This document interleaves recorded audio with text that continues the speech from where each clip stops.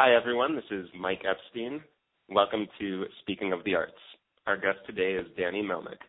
In 2007, Danny formed the renowned presenting company Absolutely Live Entertainment, LLC. Since then, Danny has produced tours, festivals, concerts, and special events worldwide. These include the Freihofer's Saratoga Jazz Festival, a 4-month-long Blue Note Records 70th anniversary tour, a world tour commemorating the 50th anniversary of Miles Davis's Kind of Blue, Wayne Shorter's 75th birthday concerts in New York City and in Boston, 6 Keith Jarrett solo piano improvisation concerts at Carnegie Hall, and the Afro-Cuban All-Stars at Town Hall. In addition, Danny proudly serves as the artistic director of Carnegie Hall's The Shape of Jazz series, now in its 12th season, and is the producing partner and artistic director of the Freihofer's Saratoga Jazz Festival in Saratoga Springs, New York. In August of 2011, Danny was personally chosen by Newport Jazz Festival founder and producer George Wein to return to Newport and serve as associate producer for the Newport Jazz Festival. All told, Danny has helped to create and produce over 100 festivals in Europe, Japan, and the United States. As if this were not enough, Absolutely Live Entertainment recently opened a management division and currently manages ACT recording artist Rudresh Mahantava. Danny, it's certainly great to have you as our guest today. Thank you so much for being here. Thank you for asking me. Absolutely. And again, I'd like to just mention before we actually start our conversation, it really means a lot to me personally that you're on the show. I certainly consider you a mentor. Your advice and feedback over the years has been very helpful, so I want to thank you for that. Great. You're welcome. All righty. Well, you started Absolutely Live Entertainment almost 8 years ago, and for those listening who might not be familiar with the scope of your work, can you give us a little background? Why did you start the company, and how did you start it? Well, I worked for George Wein and Festival Productions, Inc. for the most part of a 17-year run between 1990 and 2000, and at the end of 2006 through the beginning of 2007. George sold Festival Productions at the end of 2006, and I decided during that transitional year in 2007 to leave and start Absolutely Live. I did that at the beginning of the fall of 2007 and sort of officially launched the company in the winter of 2008. And I just felt that it was really time for me to give myself a chance to be a business owner and to take advantage of my reputation and my relationships and really go and do something that I wanted to do for myself. And fortunately, it's worked out very well. We've worked very, very hard, of course, over the last 7 years or so, 8 years almost, and have done a lot of really cool projects. And we've been very fortunate that our relationships have really allowed us to develop some very interesting tours and festivals and concerts and other special events. And so it's been intense. It's not something that I ever set out to do many years ago, but the circumstances presented themselves at that time, and I just felt that it was really a great opportunity for me. Absolutely, and it was clearly a great decision given everything that you're involved with right now. And, anybody I talk to, when your name comes up, I mean, you have an excellent reputation, and you mentioned it for just a brief moment there, the key of and the importance of relationships. But I'm wondering, when you kind of looking back over almost 8 years now, is there anything you wish you knew when you first started that would have been helpful? Well, like as I said, I worked for George for a long time before I started Absolutely Live, and I had a number of other jobs in the music business. But since I've been in high school, and I'm now, as we're talking, going to be 48 soon, so it's been quite a while. My 30th high school anniversary is this summer. I've only made money in the music business. Every single job that I've ever had and everything that I've ever done since that time has really only been through, the business of music. And so I love it, and I love the music. I have made some great friends over the years who are very, important personal friends to me. And those relationships really allow for everything to happen. When I was leaving Festival Productions to start Absolutely Live, I had a couple of things that I thought were going to happen and some things that I kind of knew that were going to happen, all based on what people had said to me. You know, we will work with you, or we're going to have you do this project next year. Or somebody, you know, people came to me and said, hey, we have this idea for a year or two from now. And I thought, oh, okay, well, if I leave and I start this idea with them, maybe it'll come to fruition. And fortunately, a lot of those things happened. There were plenty of things that I pursued that didn't happen, things that people brought to me that just didn't make sense, that fell apart. But I think that the you know, relationships and the dedication that I've had to the music, and I've tried really, really hard to work with as many, you know, different people as possible over the years, both, you know, people in the business and musicians, and that has really, for me personally, you know, really added up and has really allowed, you know, things to happen. So it's been both a labor of love and, you know, a very serious work ethic and a lot of energy and time, you know, put into it. It is a 24/7, you know, experience without a doubt, running your own business and even working, I think, in the arts in general. And so I've been trying really hard to figure out time management and to really work smart. You know, I think I know that I work really hard, but I think working smart is a challenge. It certainly is, yeah. Let's kind of talk about the nuts and bolts of Absolutely Live Entertainment. In the intro, I mentioned you're heavily involved with two major festivals, Freihoffer and Newport, and at the same time, you're also producing a couple of independent series. But to start, how does Absolutely Live Entertainment determine which new projects are worth pursuing? Well, that again is the whole process of trying to work smart. I have had the great fortune of particularly at the beginning, when the phone really rang a lot. And now it seems like it's just more email than phone, but people have definitely gotten in touch with me through direct relationships or referrals, and have asked me, you know, would you produce this concert? Can you do this special tribute show that we're doing? You know, we want to bring a group from overseas, and we have financing, you know, to do something, or would you put this tour together, or would you pursue this festival idea with me? And at the beginning, I pursued every single solitary thing that was out there. Like, I just couldn't say no to anything. And not that I felt that they were all going to happen, but I felt that I had an obligation to myself and to the business and to the people that were getting in touch with me to at least check out and pursue these opportunities. I've learned over time that my time is very valuable, and, you know, we're very busy, and that a lot of these ideas just don't make sense. And I've somehow have found a way to more quickly evaluate the realities of the possible projects and say yes or no more quickly.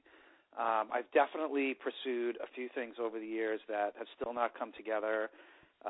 You know, definitely have let some things go very quickly.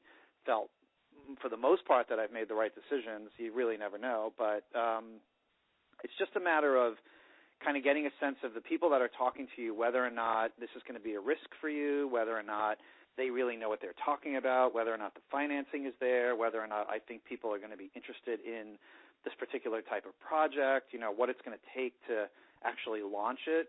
So, you know, it could be as small as, you know, booking a small series at a little, you know, theater or performing arts, you know, center that would just be, you know, not a lot of money because they don't have a lot of money to pay, but, you know, maybe a lot of work or maybe not a lot of work, to literally creating like a whole new major festival and what the reality is of putting that together. So it's really varied from very small things to very big things, and I've just tried really hard over the years to get a better sense of what people are saying and what they're thinking and how to evaluate that more quickly so I can, you know, cut to the chase and either say, okay, let's see if this makes sense to us, or, you know, I'm sorry, I just can't do this.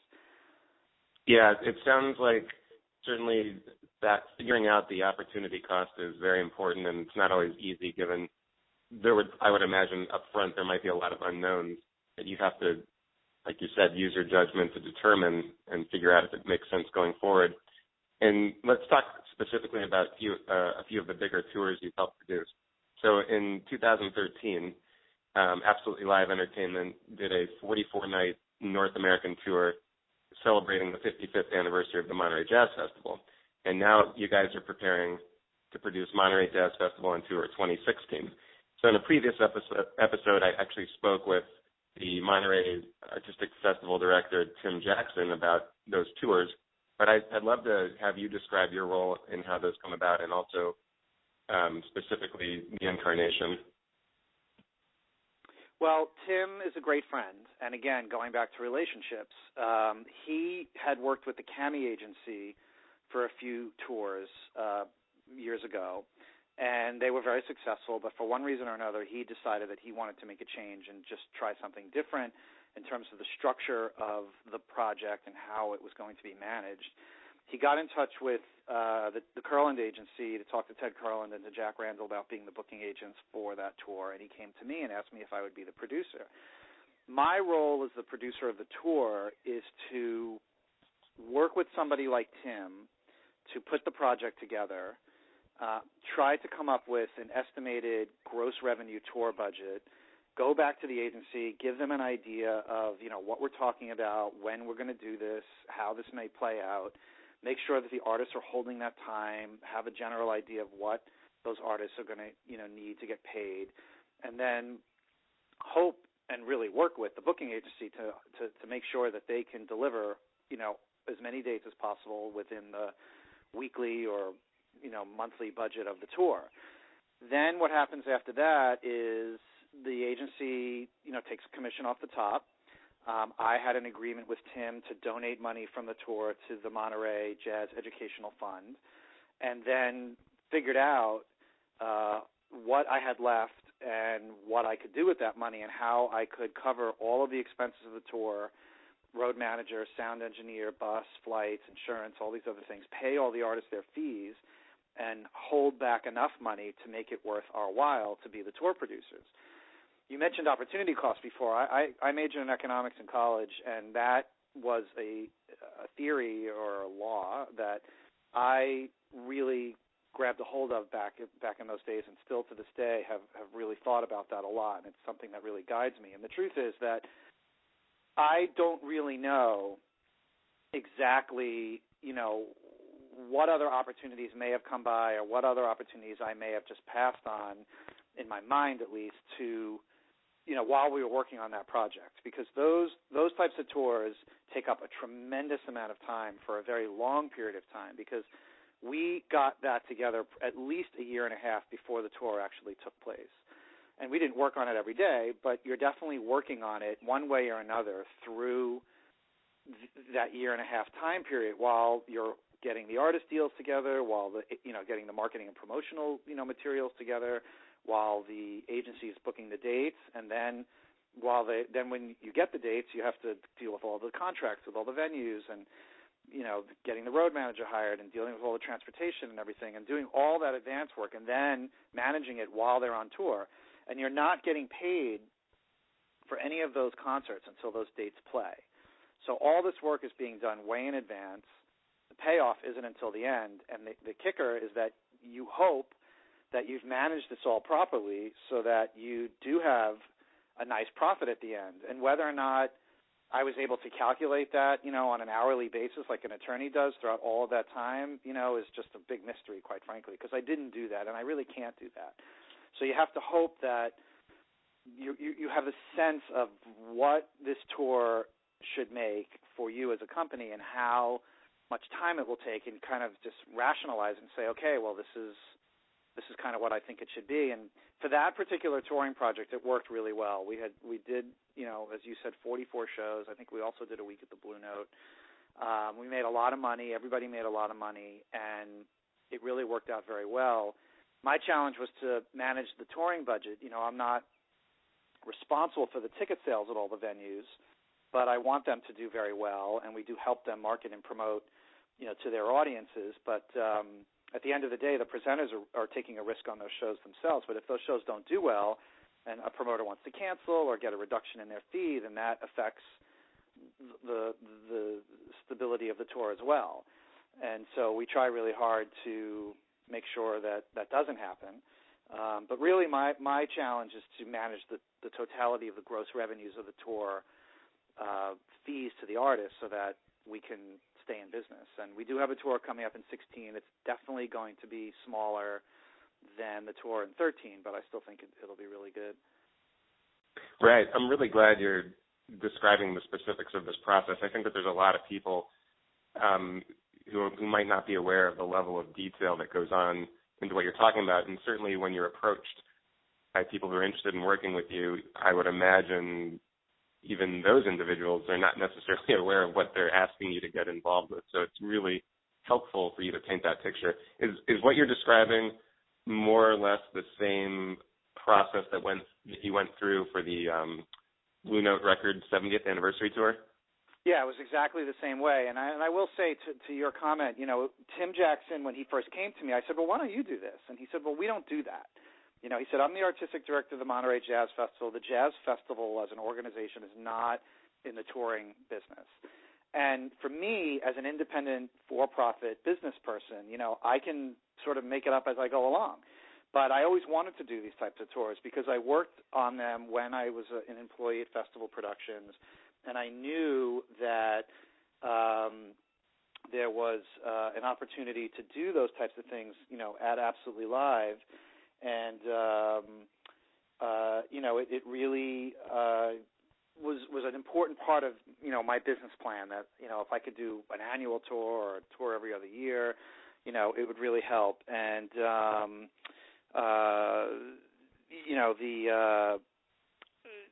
that process is very intense, like I said, and you just never really know what's going to happen. So I have had opportunities where people have brought these products to me, and I'll say to myself, like, okay, I don't think this tour is going to sell, or I don't think an agency will even want to pick up this tour, or I don't think that enough presenters are going to be able to pay enough to keep this thing on the road. And so I'll be very honest with these people, like, look, this is a great idea, but financially I don't think it's real. Or I could even say to them, I don't know that you need me. I don't think that there's a place for me within the equation, and I don't think I can fit in. And what I mean by that is not just financially, but even logistically. And some artists get in touch with me, or managers get in touch with me. They say, well, we'd like you to produce this tour, but basically what they're asking me to do is sort of be like a glorified tour manager without going out on the road. So, fine. I mean, if they want to hire us to, do coordination and flights and hotels, I mean, we'll do it, but it's not very creative, and it's not really what's necessary. And I'll say to them, like, I think I'm just going to charge you too much. I think I'm going to wind up being a travel agent for you, and I'm going to, I don't think that I can do it for as cheap as you think I can. And so those things, are there, and there's all these different conversations that happen. And again, it goes back to what I said earlier about having a sense of whether or not we should be involved in these projects or not. The Blue Note Records project was very interesting because just as I was leaving Festival Productions, Jack Randall, an agent at the Kurland Agency, came to me and said, 2 years from now, in 2009, Blue Note is celebrating their 70th anniversary, and I really think that we should try to put together a special project and take it on the road. And I said, well, we have to do something that is going to be really interesting and exciting, and we really need to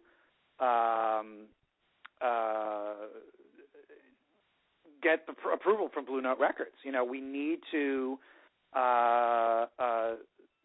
make sure that this is like endorsed, basically. So Bruce Lundvall, who recently passed away, was a phenomenal, incredible, legendary, record man, as they called them, was the CEO of Blue Note at the time, and we called him, and Jack and I went to visit him, and we presented him with this whole idea, and we said, look, we don't know what you're doing for the 70th, but we want to do this. We want to put an all-star band together. We want to, and he just said, do it. He was like immediately and totally with us. He agreed to allow us to put a band together that he would record. He said we would be able to use his publicity and marketing team and be able to tap into what, was available, on his side and not have to spend money on that, and just work with Blue Note as a marketing group, in a way that we thought would really appeal to the presenters. And it did. It just totally worked. And the greatest thing about that project for me was it was something that I had in my hand as soon as I started my business. Now, the money didn't come until a year and a half later, but the work was there. And I figured, okay, there's a light at the end of this tunnel. I hope and think it's all going to work out, and it did. We did a ton of shows. The band was awesome. The CD was really good. It was a very special project, and it really kind of got me going in that direction and really, set a tone for what the last, number of years has been like.